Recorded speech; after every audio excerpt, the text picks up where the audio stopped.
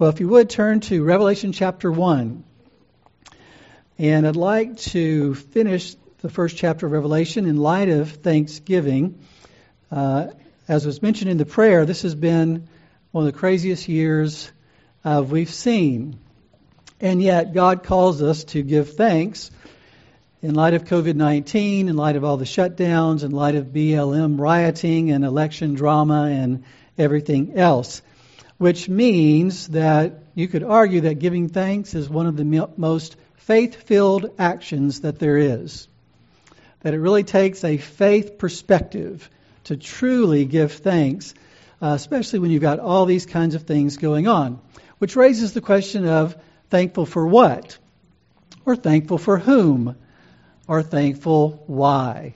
And for me, this is one of those passages that helps to clarify that and focus that for me in a very helpful way. So let me read for us verses 9 through 20 of Revelation chapter 1. It says in verse 9, I, John, your brother and fellow partaker in the tribulation and kingdom and perseverance which are in Jesus, was on the island called Patmos because of the word of God and the testimony of Jesus. I was in the Spirit on the Lord's day, and I heard behind me a loud voice like the sound of a trumpet, saying, write in a book what you see, and send it to the 7 churches, to Ephesus, and to Smyrna, and to Pergamum, and to Thyatira, and to Sardis, and to Philadelphia, and to Laodicea. Then I turned to see the voice that was speaking with me, and having turned I saw 7 golden lampstands. And in the middle of the lampstands I saw one like a son of man, clothed in a robe reaching to the feet, and girded across his chest with a golden sash. His head and his hair were white like white wool, like snow, and his eyes were like a flame of fire. His feet were like burnished bronze when it has been made to glow in a furnace, and his voice was like the sound of many waters. In his right hand he held 7 stars, and out of his mouth came a sharp 2-edged sword, and his face was like the sun shining in its strength. When I saw him, I fell at his feet like a dead man. And he placed his right hand on me, and saying, do not be afraid. I am the first and the last, and the living one. And I was dead, and behold, I am alive forevermore. And I have the keys of death and of Hades. Therefore, write the things which you have seen, and the things which are, and the things which will take place after these things. For the mystery of the 7 stars which you saw in my right hand, and the 7 golden lampstands. The 7 stars are the angels of the 7 churches, and the 7 lampstands are the 7 churches. This is the word of God. Let me begin by asking the question, what is your vision for the Christian life? And in what ways would you or I be surprised if our lives played out like the way we've been surprised this year with all that's gone on? There's an illustration that we've heard several times over the years that C.S. Lewis used about the idea of God offering us a holiday at the sea, and that we tend to be like little children in a slum making mud pies, and we can't imagine what a holiday at the sea is, so we just say, no, thank you, I'll just keep playing in the mud pile here. One of the things that we might get the idea is that if I come to Christ based on that offer, then my life will be like a day at the beach. Easy and wonderful. Well, there's a movie about a real tsunami that hit in Thailand and about a family who was vacationing on a beautiful beach. The tsunami hits and everything, chaos breaks forth, and it's incredible suffering. It's an amazing story of how God actually brought them through that day at the beach. And so, just as they were surprised that a beautiful beach vacation could turn into such a trial and what they would consider a tragedy, we might consider the same thing when we read things like what we find in verse 9, when it says, John, this is the Apostle John, one of the 12 disciples, we believe, most likely, writing, who says, I, John, your brother and fellow partaker in the tribulation and kingdom and perseverance which are in Jesus. Now, the way that's written in the Greek, there's an article before tribulation and kingdom and perseverance, which means those three things go together. You cannot separate those three things. And that's highlighted by the fact that it says, which are in Jesus. So that if I'm in union with Jesus by faith, by grace through faith, then I can expect to be a part of the kingdom of Jesus, but I can also expect tribulation in this world. They go together. And yet, what else goes together? Perseverance. That if I'm truly in Jesus, that though being a part of God's kingdom in this fallen world includes great tribulation, there will also still be grace to persevere, grace to hold on, grace not to turn my back on Jesus. And so it's helpful to realize that we should expect opposition. We should expect persecution. The book of Revelation was written to a church that was beginning to experience and had experienced persecution and would experience even greater persecution in the future. And yet, we tend not to think of it that way as American Christians. We don't think about tribulation. The word tribulation means the pressure that you would apply to crush a grape to get wine. It's a crushing pressure. That's what tribulation is. It's a sore trouble. It's not just light affliction. We're talking about real, difficult, painful, gut-wrenching circumstances. That's what the word tribulation really means. And so the Bible says that that's what we ought to really expect as Christians in this world. And yet we oftentimes, especially in American Christianity, not in other places where there's persecution, but in American Christianity, we don't usually and often see it that way. It says in John 16:33, "These things I have spoken to you," Jesus speaking, "so that in me you may have peace. In the world you have tribulation, but take courage. I have overcome the world." And then Paul could say, right after he's been stoned, to the other believers, "Through many tribulations we must enter the kingdom of God." Being stoned is no light affliction. He was stoned to the point they thought he was dead. And he wasn't. God enabled him to live. And so the picture that we have here in Revelation is a picture in which these believers, just like you and I, are actually in union with Jesus. And they're actually part of the kingdom of Jesus. And they actually rule and reign with Jesus. And yet, as someone has said, the church's participation in Jesus' royal power now lies largely hidden, veiled behind all too visible affliction, poverty, and little power. There's a book that's entitled The Insanity of God. There's actually a docudrama that our family watched recently based on that book. It's an incredible movie, incredible testimony. It's about two missionaries named Nick and Ruth Ripken, and how they lost their son, and they decided to go to the persecuted church and find out if following Jesus was really worth it. Is it really worth all the tribulation? Is it really worth all the crushing that takes place in this world? And can you really follow Jesus when things don't make sense? That's the whole idea of the insanity part. That God works in such a way that He works in ways that don't make sense to us, but make perfect sense from His perspective.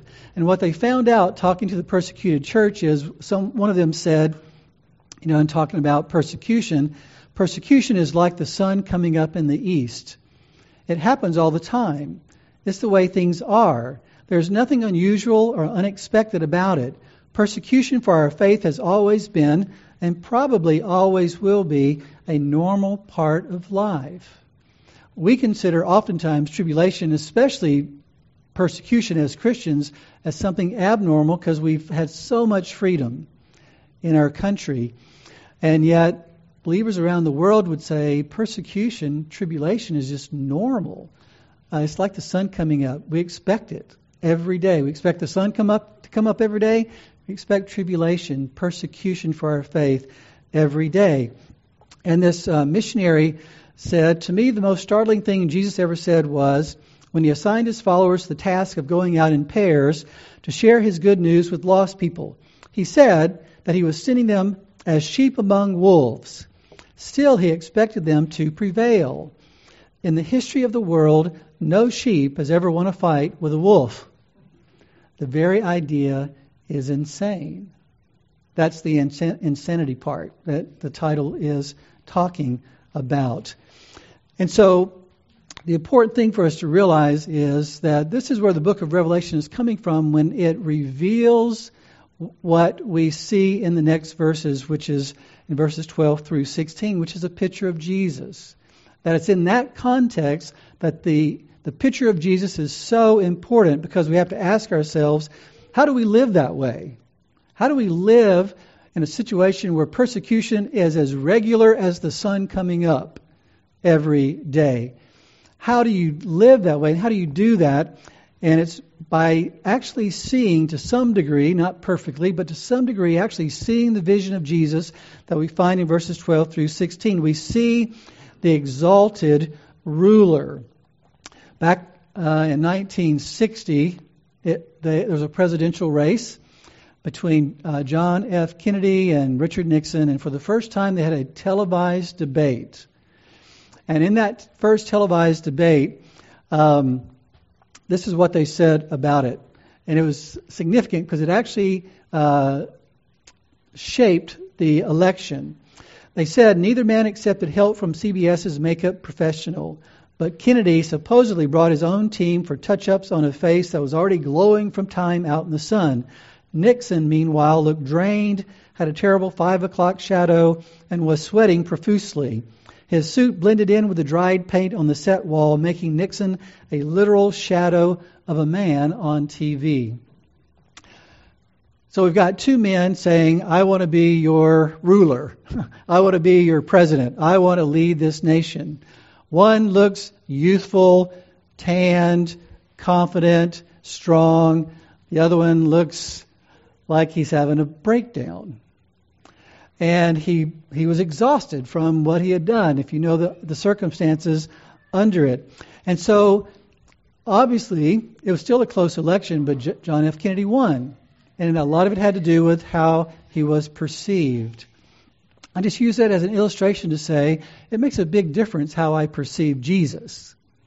It makes a big difference whether or not I see him as sweating everything that's going on, or whether he's strong and he's confident in the face of everything that's going on.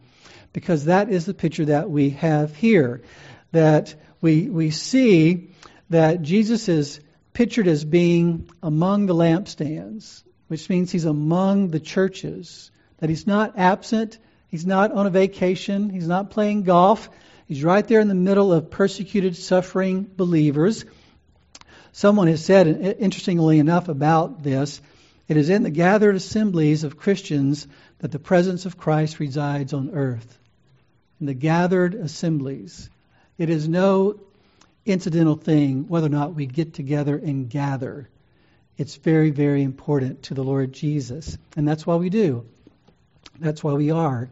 But it pictures him as the Son of Man. And we don't have time, but if you go back to Daniel chapter 7, that's the root of that phrase, Son of Man. And we might think that's about Jesus' humanity. It's not. Well, it's not in the sense that in the way it's used here, it's used in terms of the Son of Man, who actually is a heavenly, God-like figure. So ultimately it's pointing to Christ, who was both God and man. But it actually points to his godness, not simply his humanity. And in Daniel 7, the Son of Man receives a kingdom. But he receives that kingdom on behalf of the saints. So you can go back and read that. It's very fascinating. But in this picture in Revelation 1, we have the Son of Man who has a robe. And the robe is a picture, and the sash as well is a picture of the high priest.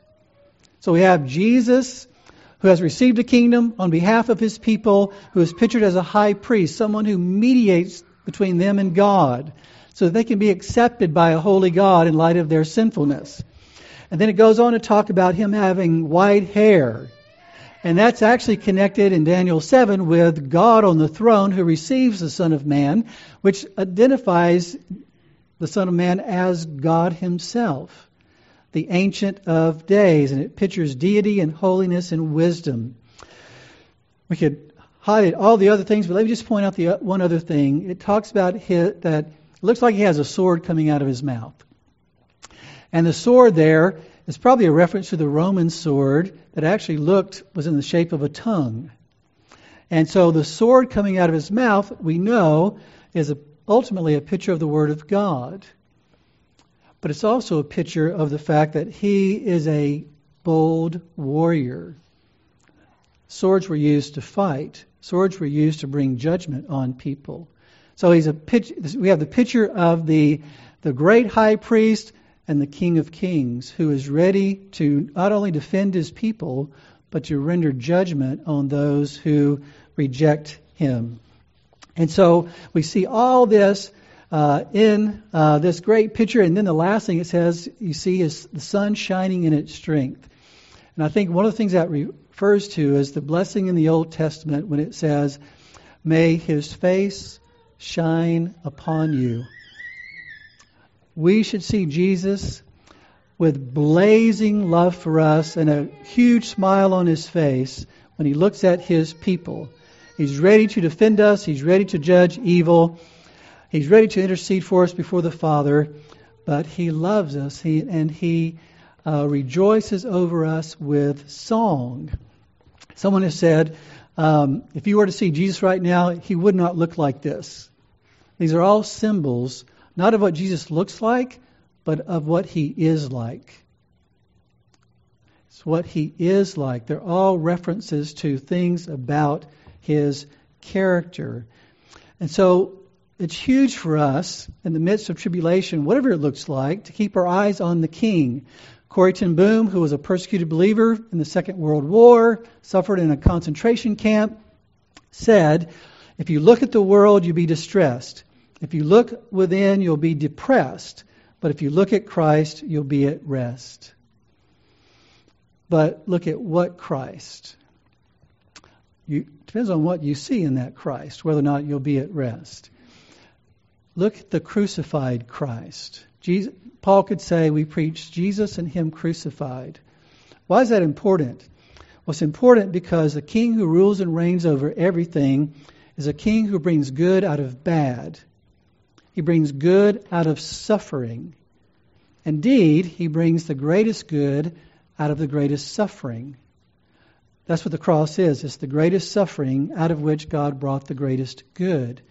And so if you ask yourself, how can we be a part of a kingdom that includes persecution or tribulation? It's because our King brings the greatest good out of the greatest suffering. And we have to believe that. We have to know that. We have to embrace that if looking to Christ is going to offer us any comfort. And knowing that he has suffered the greatest thing of all, that we might enjoy the greatest reward of all through him. And that brings us to the last point, is that we need to really see also something else about what's going on in this picture. Is it enough to know that the ruler of the universe is great and to be feared? No, that's not enough to know. Because if that great and fearful ruler is against me, I'm in trouble. And that should terrify me. And that's why the Bible says it is a terrifying thing to fall into the hands of the living God. To actually have to face God without a mediator.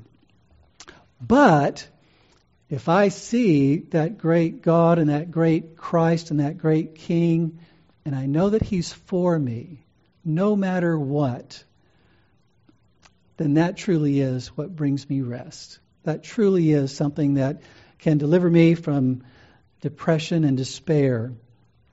B.B. Warfield was a great theologian, taught at Princeton for many, many years. He was known to be a very fiery character in certain ways and would fight fiercely for the truth and stood strong against error. Well, he got married early on in life, and I believe it was on his honeymoon that he and his wife were out walking, I think it was in Germany, and got caught in a thunderstorm. Something happened in the thunderstorm that caused his wife to be severely traumatized. And from that point on, her health went downhill so that she was basically an invalid most of the remaining part of her life. So much so that B.B. Warfield could not leave her for more than 2 hours at a time. And so he'd go to Princeton and he would teach, and then he'd go check on his wife. And therefore, he didn't travel. He didn't go speaking and do that sort of thing. The only trip he ever made during that time was to try to get her some special help. And so someone has said, though Warfield may have been known to many as a tenacious fighter, the compassion he directed toward his wife, Annie Kincaid Warfield, demonstrates a capacity for tenderness and caring that is in its own right quite remarkable.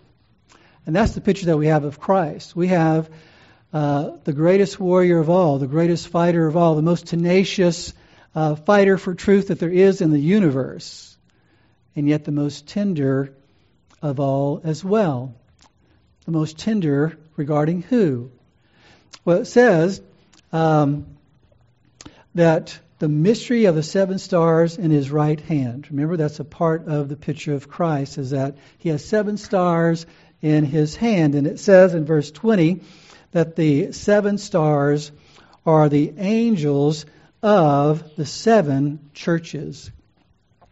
Ultimately, that's been understood in different ways, but probably the best way to understand that is, all things considered, looking at how each church is addressed, is that refers to the church itself, not just someone separate from the church. He's not just holding in his hand someone or something that's separate from the churches. He's holding the churches in his hand.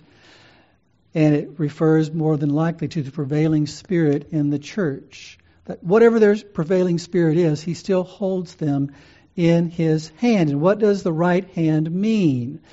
The right hand has a number of different implications. In Exodus 15, it says, "Your right hand, O Lord, is majestic in power. Your right hand, O Lord, shatters the enemy." It's a powerful hand. The most powerful place you can be is in the right hand of Christ. It says in Psalm 16:11, "You will make known to me the path of life. In your presence is fullness of joy. In your right hand there are pleasures forever." It's the greatest place you could be in terms of being fully and forever satisfied.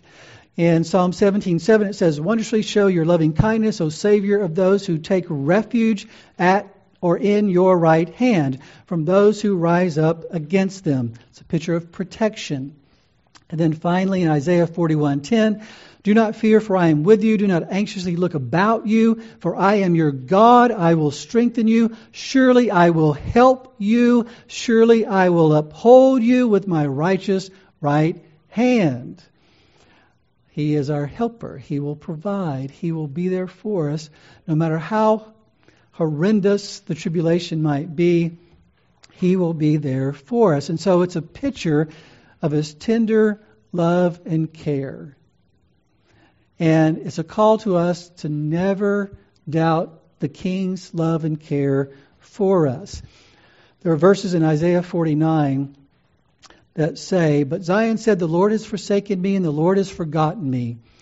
God says, "Can a woman forget her nursing child and have no compassion on the son of her womb? Even these may forget, but I will not forget you. Behold, I have inscribed you on the palms of my hands. Your walls are continually before me."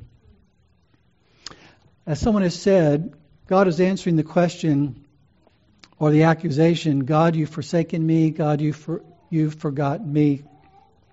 And God says, can a nursing mother forget her child? Not normally, but even if it ever happens, I will never do that. And so the picture is, think of the most loving mother toward her infant that you've ever seen, and know that God is infinitely more loving and caring for you as His people than that mother is. But someone would say, well, words are cheap. Sure, you can say that. How do I know that you really mean that? And so the picture goes on to say that I've inscribed you on my hands. Some people say that means something like, and that at times, slaves could have their master's name written on them somewhere on their body, tattooed on them, so that they would know that they were to serve that master. But actually the picture would be reversed, because the servant's name would be tattooed on the master, saying that the master was going to serve the servant. But it actually goes even further than that, because the word inscribed could mean something more than tattooed, and it could be translated cut. I have cut you into my hand. And some would even go so far as to say it could be the picture of a nail and chisel. I have cut you into my hand. And what could that be a picture of? It could be a picture of the same thing that Jesus said to doubting Thomas. Look at my hands and see my side and believe. Believe that I'm alive. Believe that I love you. Believe that you can trust me. So let me just wrap up by saying the reign of King Jesus is why we should be thankful. We may have a lot of other things that we wrestled to say thank you for in light of all that's going on. But this is a passage that says ultimately we need to pray for grace to be truly thankful for the reign of King Jesus, which means, in a sense, we need to be thankful for the source of everything. It says in Ephesians 5, always giving thanks for all things in the name of our Lord Jesus Christ to God, even the Father. Always giving thanks for all things. Why for all things? Because everything is ultimately within God's plan, because He's sovereign. He's not the author of sin and evil, but He is certainly sovereign over it, and therefore there's a sense in which we can say that came from the hand of God. And so much so that Charles Spurgeon could say, it would be a very sharp and trying experience to me to think that I have an affliction which God never sent me. That the bitter cup was never filled by His hand. That my trials were never measured out by Him, nor sent to me by His arrangement of their weight and quantity. What helps us rest in Christ in our trials, knowing that they're from His hand. Secondly, we can be thankful that not only is, in a sense, Jesus the source of our trials, He's the resource in our trials. That's why it says in 1 Thessalonians 5, which I mentioned earlier, in everything give thanks, for this is God's will for you in Christ Jesus. In everything. Why? Because Jesus is among us. Jesus is with us. And He will help us because He's upholding us with His righteous right hand. Again, Charles Spurgeon said, I'm afraid that all the grace that I have got of my comfortable and easy times and happy hours might almost lie on a penny. Very little grace, he would say, from comfortable times. But the good that I have received from my sorrows and pains and griefs is altogether beyond what I can calculate. Affliction is the best bit of furniture in my house. It is the best book in the minister's library. So that we ask the question, how could he say that? It's because Jesus shows up in tribulation. Jesus says, in this world you will have tribulation, but don't be afraid. Be at peace. I've overcome the world. I'm with you. I will never leave you nor forsake you. I will uphold you with my righteous right hand. Some people have wondered about the tide going in and out, and sometimes we feel like the tide is headed in a direction where evil is going to overflow us. And someone has said, we just need to wait for the changing of the tides because Jesus is Lord over the tide. And they put it this way, if our Lord does but stamp His foot, He can win for Himself all the nations of the earth against heathenism and Mohammedanism and agnosticism and modern thought and every other foul error. Who is he that can harm us if we follow Jesus? How can his cause be defeated? At his will, converts will flock to his truth as numerous as the sands of the sea. Wherefore, be of good courage and go on your way singing. May God give us grace to do just that. Father, we thank you for your word. We thank you that we can look to Christ for what we need and rejoice in his rule and reign over everything. Help us not to look at the world and be distressed. Help us not to look within and be depressed. Help us to look at Christ and to see him for who and what he really is and be at rest. In Jesus' wonderful name we pray. Amen.